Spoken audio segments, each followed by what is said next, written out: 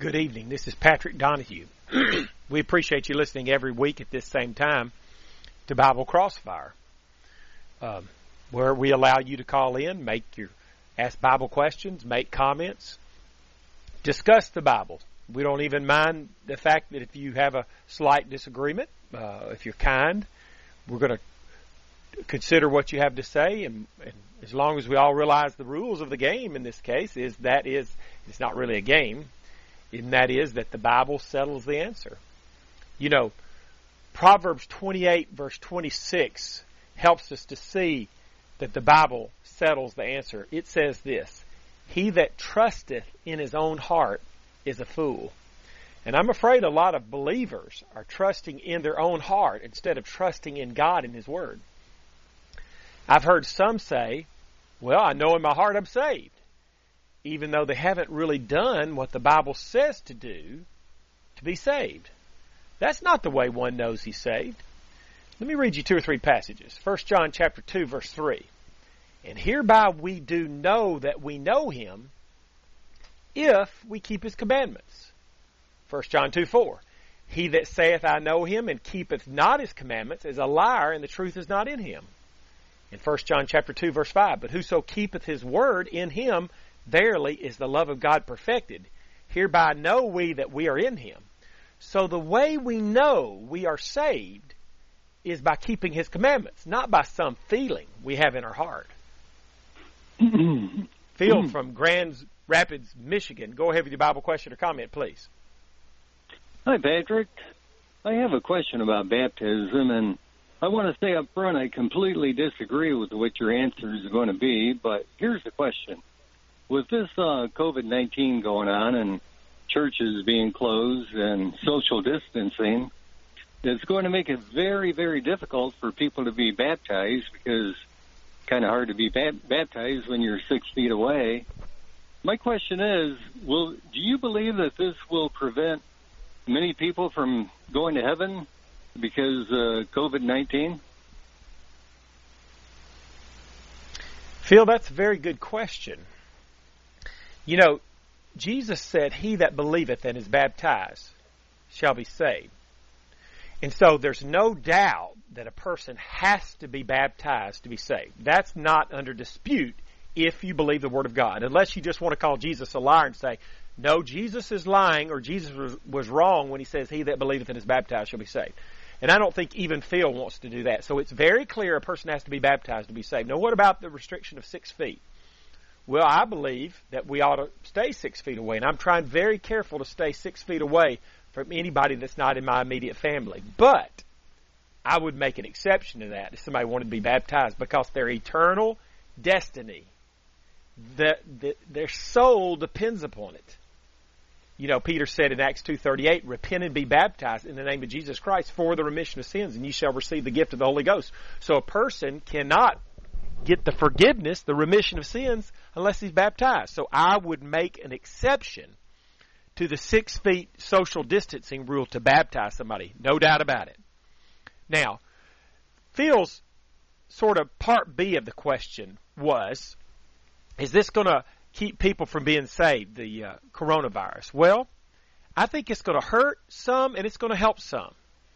It's going to hurt because it's keeping people from going to church, and that church, a lot of times, that's where people learn about the Lord. But there are other places to learn about the Lord, and I've noticed that people seem to be more willing to have a Bible study with me. I think everybody's heard me offer on this program a phone Bible study. You agree to have a Bible study. I call you on the phone because you're probably too far away to study face-to-face anyway. Study by the phone for an hour. More people are willing, possibly because they have more time on their hands, because a lot of us are getting bored stiff sitting around the house trying to stay away from everybody. So it might actually help people. More people learn the gospel and understand they need to believe and be baptized. Mark 16:16. That baptism doth also now save us. 1 Peter 3:21. To learn what Ananias told Saul in Acts 22:16. Arise and be baptized and wash away thy sins, calling on the name of the Lord. More people will learn about the gospel and want to be baptized because they have more time to study the Bible. So there's some good things and there's some bad things regarding the coronavirus as it relates to to the spread of the gospel, I think.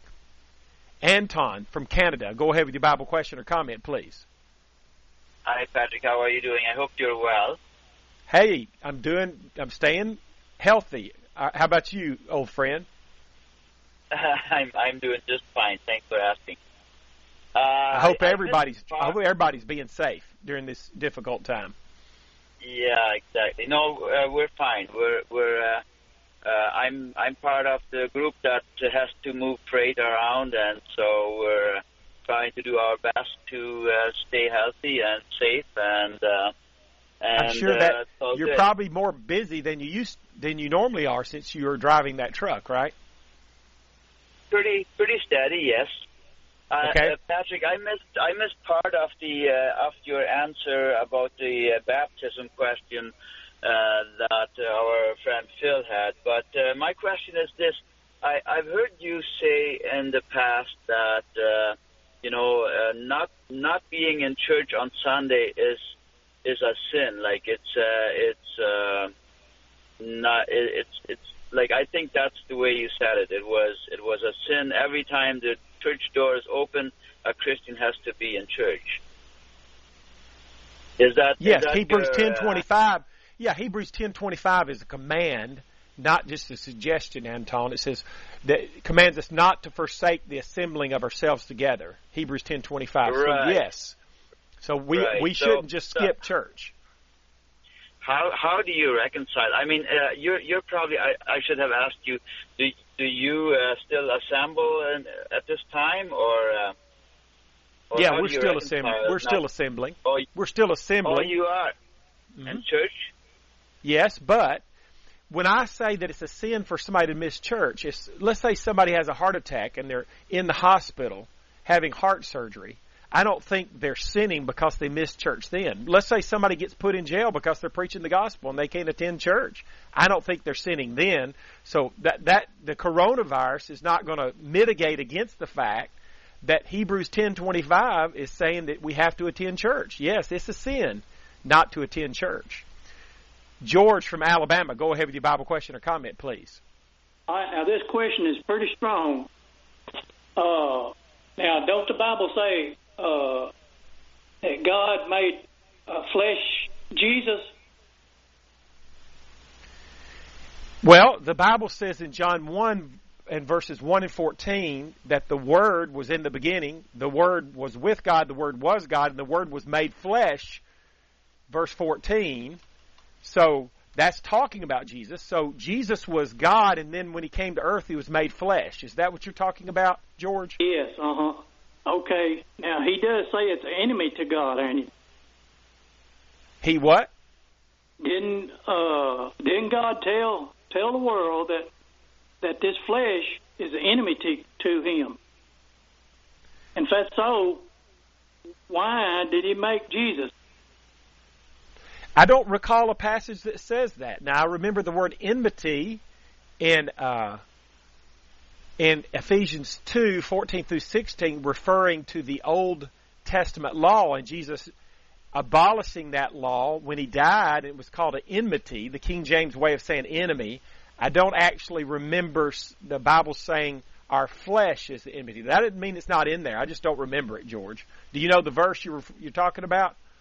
No, I just know it's got to be there. So the flesh is not really the enemy, but we can allow the flesh to be the enemy, like the Bible talks about the tongue. It says, no man can tame the tongue. You can't take a tiger and tame a tiger.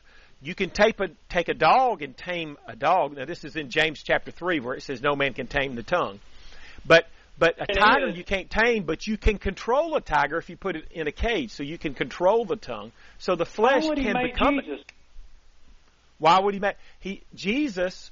The Bible teaches that God made Him. He became a man. Hebrews verse 17 of chapter 2 says, "Wherefore in all things it behooved Him to be made like unto His brethren, that He might be a merciful and faithful high priest in things pertaining to God, to make reconciliation for the sins of the people. For in that He Himself, having suffered being tempted, he is able to succor them that are tempted. So there's a number of reasons Jesus became flesh, but this is highlighting one of the major reasons, so that he could empathize with us, he could sympathize with us, he could understand what we're having to go through. Does that make sense, George? Well, ain't Jesus all in your head, in your mind? No, we have the Bible as a historical book, and it talks quite a bit about Jesus, and many other books talk about Jesus, secular books. So he's an actual historical figure. And the Bible, Jesus claims that he was the Son of God, and it's up to us to believe that he's the Son of God. John 3:16, for God so loved the world that he gave his only begotten Son, that whosoever believeth in him should not perish, but have everlasting life. Robert from Pennsylvania, go ahead with your Bible question or comment, please. Hey, how you doing? I was just curious about, you mentioned something about that we had to, show up at a place. Last time I checked, it was the congregation was not a building. It was God's people, which makes up the congregation. That's right. Can you explain that for me? Yeah, you're exactly right that the church is the people. But then the Bible talks about, say for example, the second half of 1 Corinthians 11, Robert, is talking about the Lord's Supper and some things that the Corinthians congregation was doing wrong at the Lord's Supper. And he says in verse 20 of 1 Corinthians 11, he says, when you come together, therefore, into one place, this is not to eat the Lord's Supper. In other words, they were supposed to be eating the Lord's Supper, but they weren't doing it correctly. So the Bible talks about a church, which is the people, not the building, not the place per se, but the congregation coming together, the church coming together in one place, and they worship God together. 1 Corinthians 14 talks about they may do singing, they may do praying. 1 Corinthians 14, as a matter of fact, in verse 23 says, if therefore the whole church be come together in one place. So when I was quoting Hebrews 10:25, that commands us to assemble with the saints, I was talking about what these passages in 1 Corinthians 11 and 14 are talking about. When this congregation, the people, come together and worship God, we ought to be there because, I love to watch Alabama football, but if Alabama football is playing while church is going on, I need to be willing to put God first and go to church and not watch Alabama football. You know what I'm saying? Robert, Amen, you got any follow-up with that? Amen. I just heard what you said on the first half. Uh-huh. And I was just kind of baffled that you said we need to kind of come to a building and whatnot. So I was just pointing that out. Yeah, that's, wherever the congregation decides to meet, whether it's a bought building like a lot of churches or just in somebody's house, if they're small, a small congregation, that's fine. There were churches in the Bible, congregations that met in the house. It looked like the church was meeting in the temple in Acts 2 because they were rather large and needed a larger place. But the church is the people, you're right. But the church comes together into one place. That's when we ought to be there, not to forsake the assembling of ourselves together. Hebrews 10, verse 25. No, I appreciate your call, Robert. I wasn't doubting you. It was just more or less.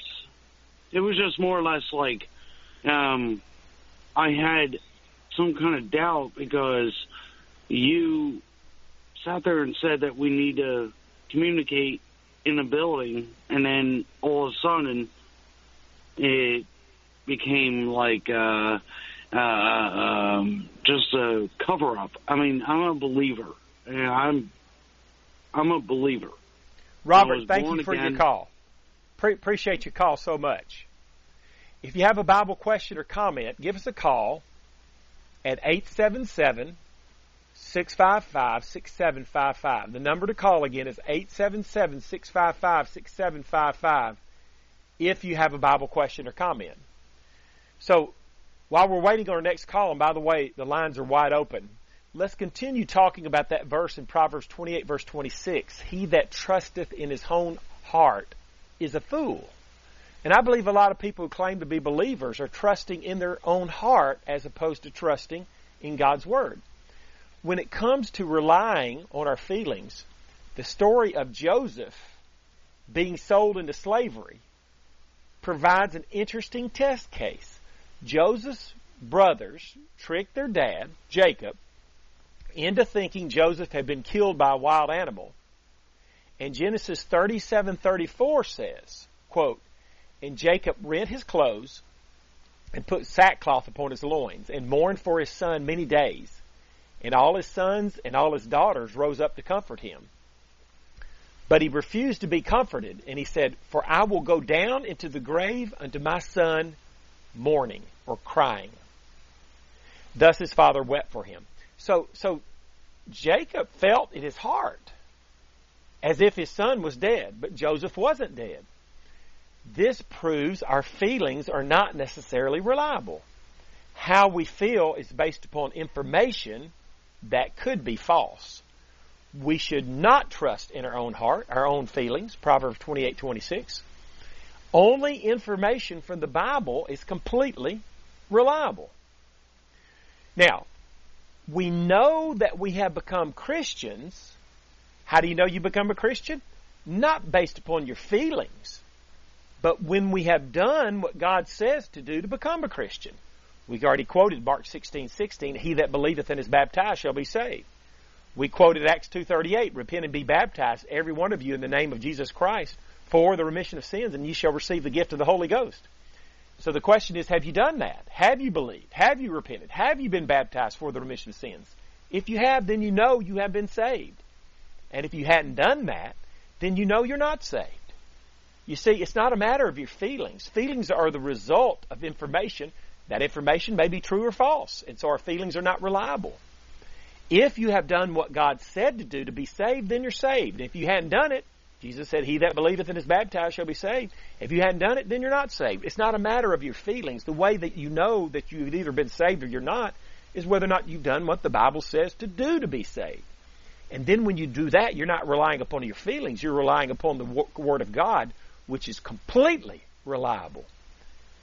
Tyrell from Oklahoma, go ahead with your Bible question or comment, please.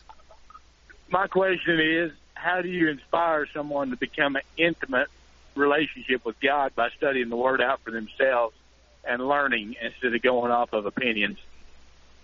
Well, you know, the Bible says, Tyrell, in Romans 1, verse 16, it says, "For I am not ashamed of the gospel of Christ, for it is the power of God unto salvation." And so what I like to do, Tyrell, is call it divine persuasion.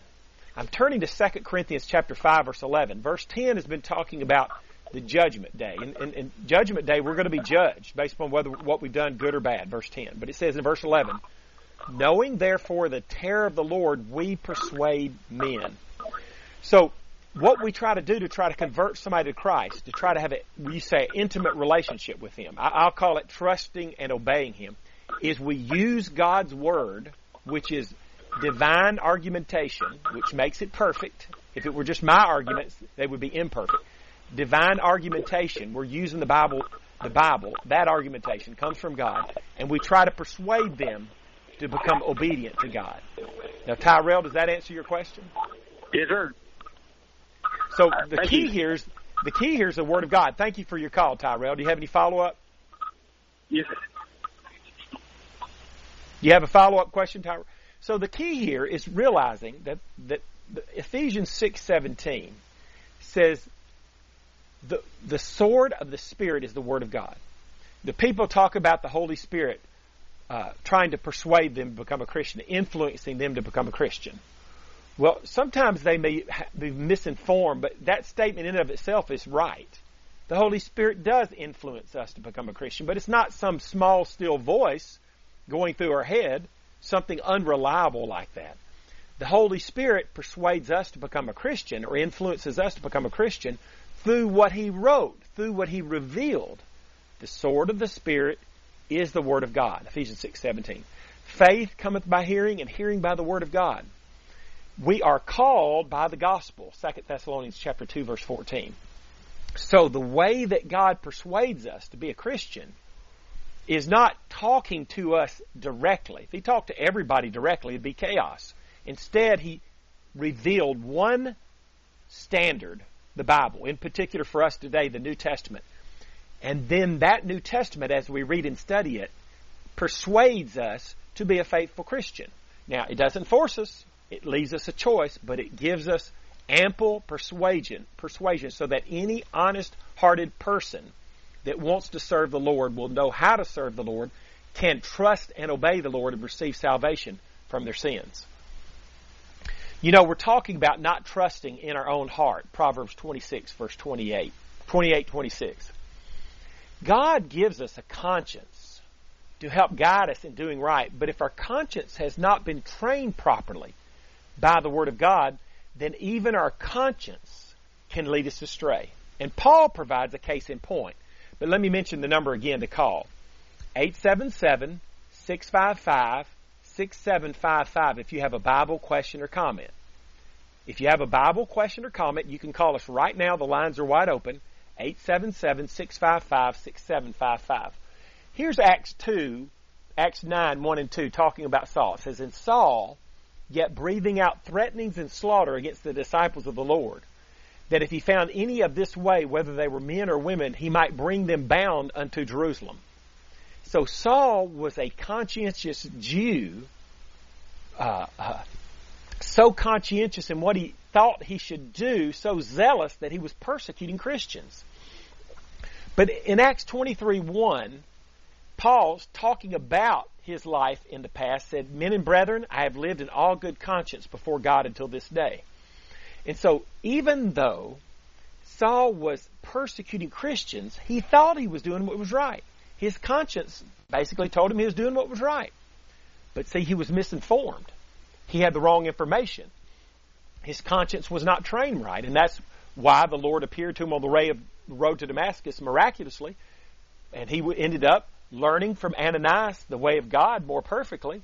And when he found it out, his zealousness turned toward the truth. Acts 22:16, Ananias told him, "Arise and be baptized and wash away thy sins, calling on the name of the Lord." So we can't trust in our own heart. We can't trust in our own conscience because our conscience may have been taught wrong, may have been trained improperly, like Saul's. You know, he thought he was doing what was right. He didn't do anything to violate his conscience. But he was doing wrong because his conscience was trained wrong. He was trusting in his own heart. So the Bible says instead of trusting in our own heart, we need to trust in God's Word. That's the authority. And that'll never let us down. That's always the right information. The information coming from the Bible. Alex from Michigan, go ahead with your Bible question or comment, please. Yes. Earlier shows mentioned about attending church being a sin, and I guess my question for you is and you said the current COVID-19 pandemic is not an excuse and it's still a sin by not attending church. For those of us who are in states that are not allowed to attend together in church and doing online services, is that considered a sin then? Well, I didn't actually say that. Remember, what I said was if you're sick, you don't sin by not attending church. So, for example, if you had the coronavirus, I'm not saying it's a sin not to attend church. And I'm not necessarily saying that churches, what they're doing is sin. Now, I might not feel comfortable with some of the things that are going on. The church I'm worshiping with, we're still attending. But I'm not necessarily saying that under these times it's a sin if you attend the church as your congregation arranges it. I was talking about, the question was raised, it is a sin not to attend church. We're talking about when there's no coronavirus problem at all. We're not talking about when there's a coronavirus problem.